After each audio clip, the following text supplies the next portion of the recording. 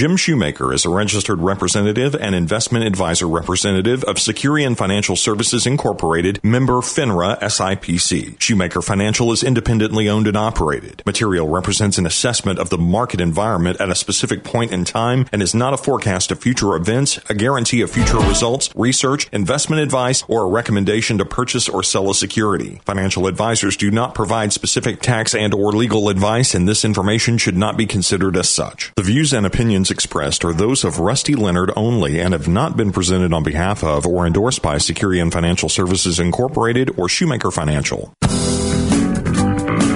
And welcome back. I'm Jim Shoemaker along with Jeremy Jones. We're going to be talking with Rusty Leonard in just a moment. In fact, we have him on the phone. And Rusty, welcome to the program, sir. Well, thank you. Glad to be back with you. Very good, sir. You're always a great guest, and we apologize. It's been a while since we've had Rusty on, Jeremy. Yeah, it's always good to catch him. It's been an interesting year so far, and the economy up and down, and a lot of news, and it's always great to have Rusty on the show. And Rusty, what I've got is a 75-year average growth rate. That's from 1940 to 2014 of the U.S. economy. The GDP annual growth rate is 3.6% per year. The actual growth rate of the U.S. economy has reached a 3.6% or greater in only one of the last 14 calendar years.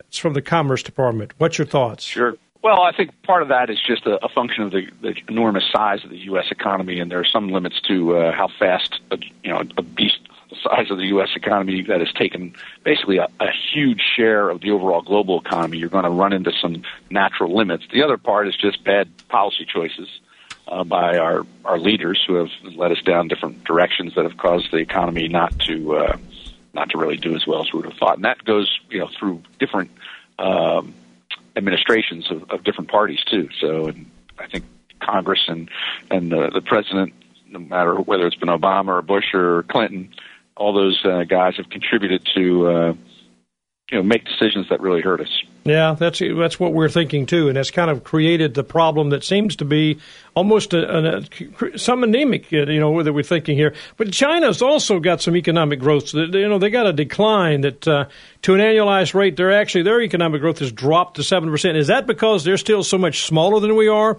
that it's still that 7% number, in that it is declining? And I want your thoughts about the decline and the fact that it is still so much higher than our number. Yeah, so it has declined from double digits. They were growing their economy at 11% or so at one point in time, not that long ago. Right. A lot of that was due to their ability to have the government go in there and boost the economy because it's still a communist nation. It's a capitalist economy, but a communist nation, so the government can kind of inject funds into the economy and get it going when and if it wants, and it did that on a massive scale. But frankly, that 7% number is generally viewed to be a false number, and that the real number is much lower than that. For instance, electricity usage in China, it's actually been negative lately, year over year, indicating you would think that that'd be something that would be tied pretty closely to overall economic growth, and it's in negative territory. So there's always been a belief that the data that the Chinese are putting out about their economy is somewhat suspect. So I really don't believe that it's growing at 7%. I think it's probably barely growing at all. Well, that's great. That's good. I think that's good information for us, because I think a lot of the media has a tendency to focus on that number and not on the reality and the way things are going. So that's a great way to put it. But I guess let me kind of pause and I think and just kind of reset for a second and help everybody get through this. We're talking with Rusty Leonard, and of course, Rusty is the president of Stewardship Partners and a good friend and a very well-known from just a guy who understands what's going on in the market and understands with the economy. So, Rusty, what I'm looking for, what do you see as the major themes right now that's impacting the financial markets that we've seen for the first half of 2015, the first quarter? Yeah, there's quite a few, right? There's never a shortage of things that impact the market. Market kind of looks at everything, but the major ones, the ones that stick out the most, clearly the investors have been maybe unusually or stupidly focused on the Fed rate hike expectations. In other words, when's the Fed going to raise interest rates? And the earliest point that that's going to happen is June, but many believe it won't happen until next year and one of the reasons many believe it won't happen until next year is because of one of the other major themes of the year so far, and that's that in the U.S., economic data has come in well below expectations almost all the time. So almost every day, we get new data points, And through the first quarter, it was probably a good 85 or 90% of the data points that were released, whether it be retail sales or factory orders or whatever it may be, they came in less than what people were expecting. So the economy, which many anticipated was kind of on a self-sustaining growth path without the need for the help of quantitative easing from the Fed, is indicating that maybe that's not fully true yet, or it's going to take a little bit longer for it to work out. So the economy has been weak, and as a result of that, earnings have been falling. So corporate earnings expectations have gone into a negative territory themselves in the U.S. and are expected to be in negative territory over the next 3 quarters. So even though we might not have an economic recession, we may just have slow growth, we're having what is known as a profits recession. So at the moment, it looks like profits are going to be falling in the first quarter, the second quarter, and maybe even the third quarter of 2015. So those are all big parts of what's affecting investors. Offsetting some of that negative information, though, is the fact that even though we're not doing quantitative easing here in the U.S., the Japanese and the Europeans are doing it, and they're doing it in spades. They're just pumping the money out like there's no tomorrow. Far larger programs relative to the size of their economies than what we did. That's done all kinds of crazy things around the world, but one of the things it's done is helped push up our share prices here in the U.S. Yeah, that's doing that. That's exactly right. And I guess what I'm thinking too, if you look at the data, and I know we have to be careful talking about a lot of data because data is how you get it, but this is from some research that we picked up from what's called BTN, and they talk about that the S&P 500, and again, people have to understand this is, of course, an indices. It's largest stocks, from it's part of the market that you measure, and the S&P 500. Most everybody understands the S&P 500, but again, it's an indices. It's not like an investment or anything like that. You can't invest in the S&P 500, but it's up for 9 straight quarters, ending this recent quarter was the 9th consecutive quarter that it's been a positive return, at least 1%. And yet there's this mindset, as you just kind of mentioned it, a lot of people talk about the collapse of the U.S. economy, that the U.S. dollar is, even though it's strong, that this, why is this collapse something that you're seeing? I mean, I know you're talking about Europe and all the things going on in Japan and China and the things they're doing, but is this collapse, this doomsayer mentality, something that the media seems to push? And I'm wondering, Rusty, what do you think? I mean, your thoughts? If it bleeds, it leads, right? So exactly.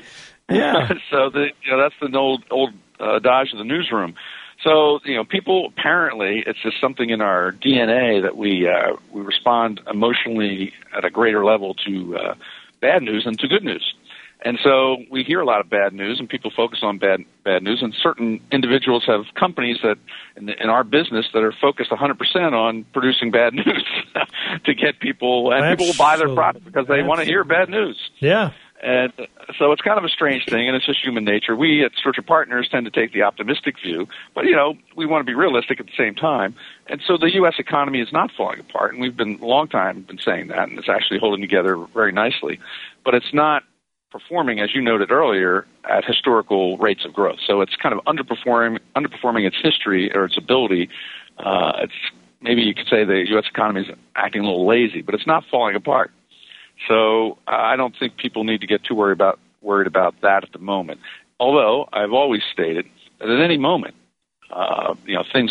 somebody can pull a rug out from under this economy without too much difficulty. And there are certainly many geopolitical things going on right now that could, that aren't really, they haven't blown up into something sizable yet, but they could, in the blink of an eye. I want to talk to you a little bit about Europe too later on, but I know, Jeremy, you were thinking we're extremely interested with the Fed. Absolutely. Well, as is everybody, all investors pay attention to the Fed and how powerful the Fed is. It's amazing every move that they make. So speaking of moves, what are your thoughts on when might be their next move, and when will they make it? Well, because the economy has been weak and corporate earnings have been weaker, I'm thinking that they're pushing that move off. Now, there are 2 lines of thought on that. There are some people who are more on the conservative end of the Fed spectrum, and they say, listen, the economy is strong enough. We are at this very unusual state, and we've been here for an awful long time of no interest, zero interest rates. That's not a natural thing. It's leading to all kinds of distortions in the financial markets and just markets generally, and that's all very true. And so they say we ought to raise rates as soon as we can, kind of get things back closer to normal. And then there's the other folks who said, listen, we took we just dodged a depression. We had a Great Recession. Because of our smart policy and lowering interest rates and doing quantitative easing and all that kind of stuff, we managed to avoid the globe going into another depression. And one of the mistakes they made in the 30s was to kind of normalize things too soon. So we want to normalize rates very, very slowly so that we keep the economy from falling back into another recession and maybe into a depression. So those are the two major arguments out there, and I think the latter one's going to win out in the meantime. And so they'll be slower to raise rates. It may not even be until 2016 because of the the dodginess of the U.S. economy so far this year. They may delay things until 2016. But there's a cost of that, and that's all these distortions that are popping up around the globe, and especially in the financial markets. Yeah, we hear that a lot. I mean, it's amazing that you articulated it extremely well. A lot of people, it seems that I could find, if I was mounting a party, I could probably find a lot of people that would say it's going to happen tomorrow. Then I could also find a party that said, no, it's going to be 18 months from now. So, I mean, I really, obviously, nobody really truly knows, and I'm not sure the Fed, No, they don't know either. No, exactly. But if you just tuned in, of course, I'm Jim Shoemaker. This is Talk Money on KWAM. Our guest, Rusty Leonard, the President and CEO of Strategic Partners, and a frequent guest of ours, my guest host, Jeremy Jones. And we're talking about the economy and how it plays into maybe making decisions and thinking through what your investment portfolio should look like, or how you should be thinking about what you're investing in, how you're planning, and that's important. And Rusty, I want to talk about Europe. This experiment called the Eurozone, roughly a little over 15 years now, I guess. And for the first half, if you take it from, say, 1999 to 2007, there was this flamboyant mindset that everything in Europe was great because they were so cooperative and everybody was great, and you saw that movement, and basically stocks and it did well in Europe. Then you kind of have this little bit of a glitch called 2008 and the Great Recession, and they have just been in a quagmire, you might say, and now they're trying to do this idea of quantitative easing, something they've waited a long time. But do you think that this is, what's this whole idea? I mean, the idea, I got this question. The idea behind the fact that if you buy a bond in Europe, you got to lend the government money in order to pay for the privilege of buying the bond. And that don't make sense to me. So give me the ideas of what you think about the Eurozone. What do you think about Europe? I mean, is the experiment going to work? That's my thoughts. So I keep questioning if Greece decides to pull out, if it goes out on a good basis and everybody applauds it and says it's great, that's still a disaster. But if they get kicked out, it's definitely a disaster. What's your thoughts?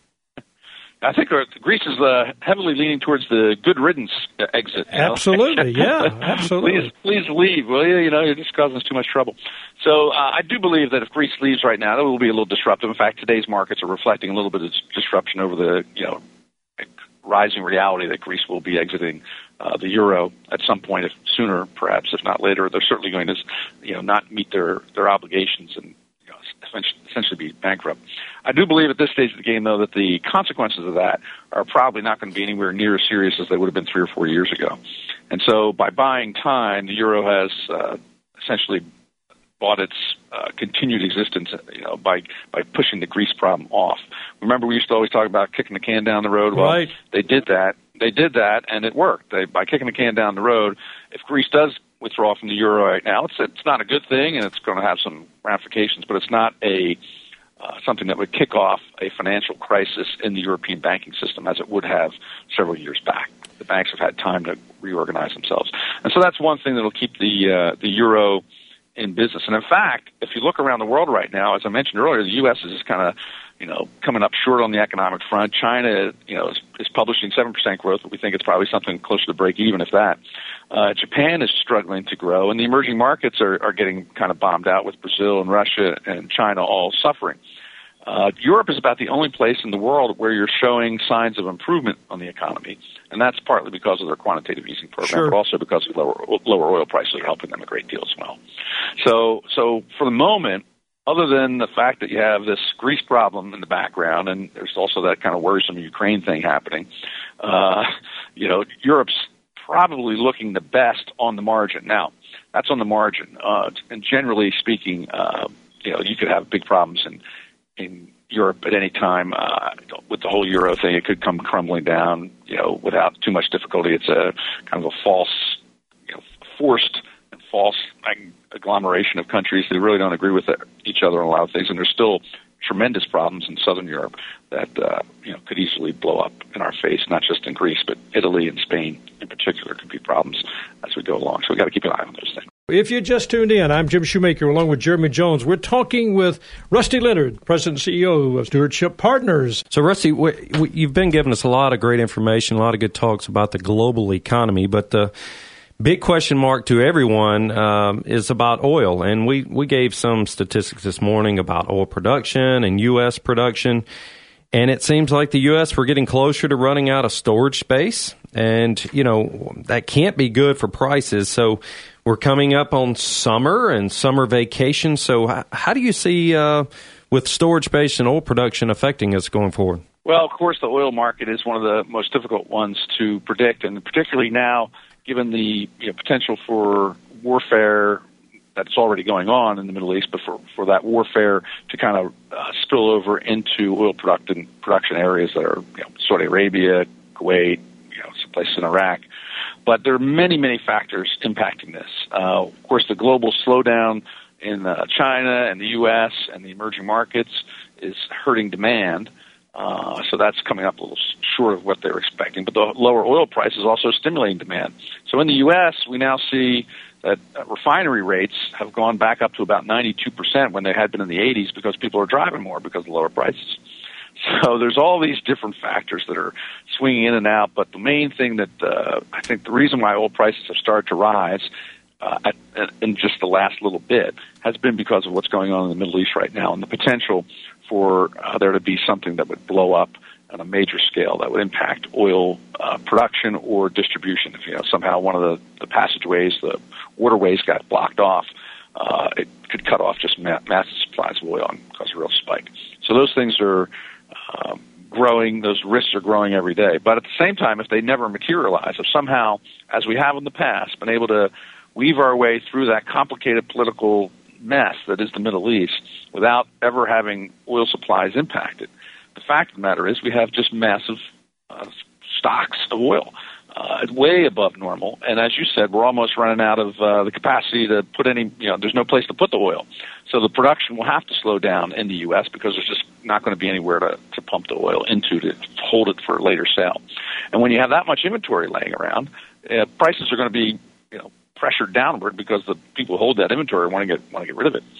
So as always, it's just one of the most complex marketplaces out there with many different things affecting it, and those things can change very quickly, particularly on the geopolitical front. So it's what we call a proxy war right now between Saudi Arabia and Iran. They live right across the street from each other, and the waterway that's in between them is the one that 20 or 30% of the world's oil flows through there every day.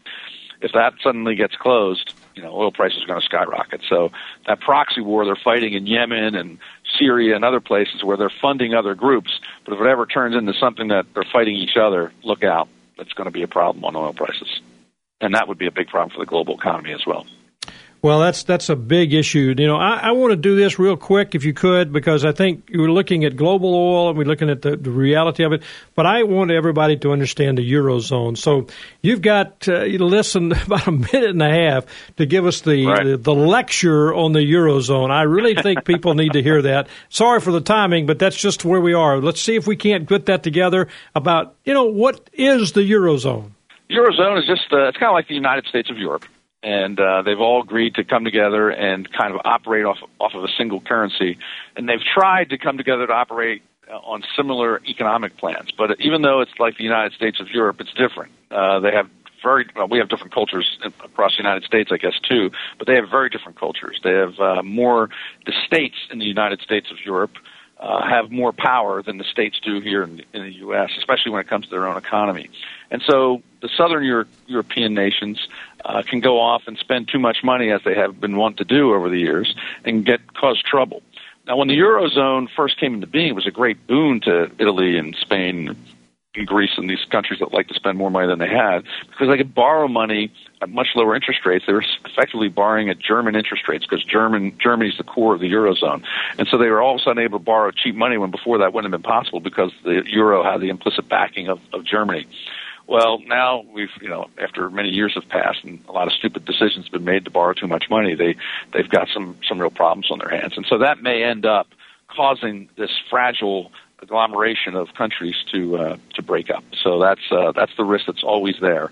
Mexico just released a 100-year European bond issued in euros, and everybody scratched their head and said the euro may not even be here 10 years from now, let alone 100 years from now. Yeah. So what's the story with that bond?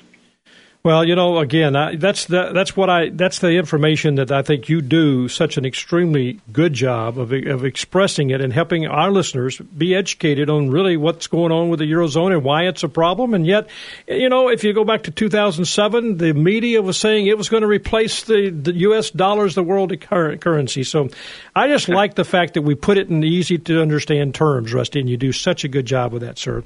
I want to say thank you for your ability to do that and your willingness to be a guest on our program. You're always a welcome guest and always a breath of fresh air with a lot of information, and we thank you, sir. You're welcome. Always a pleasure to be with you. You have a great day. Make it a great day, okay? All right. All right. Thank you, Rusty. The views and opinions expressed are those of Rusty Leonard only and have not been presented on behalf of or endorsed by Securian Financial Services Incorporated or Shoemaker Financial.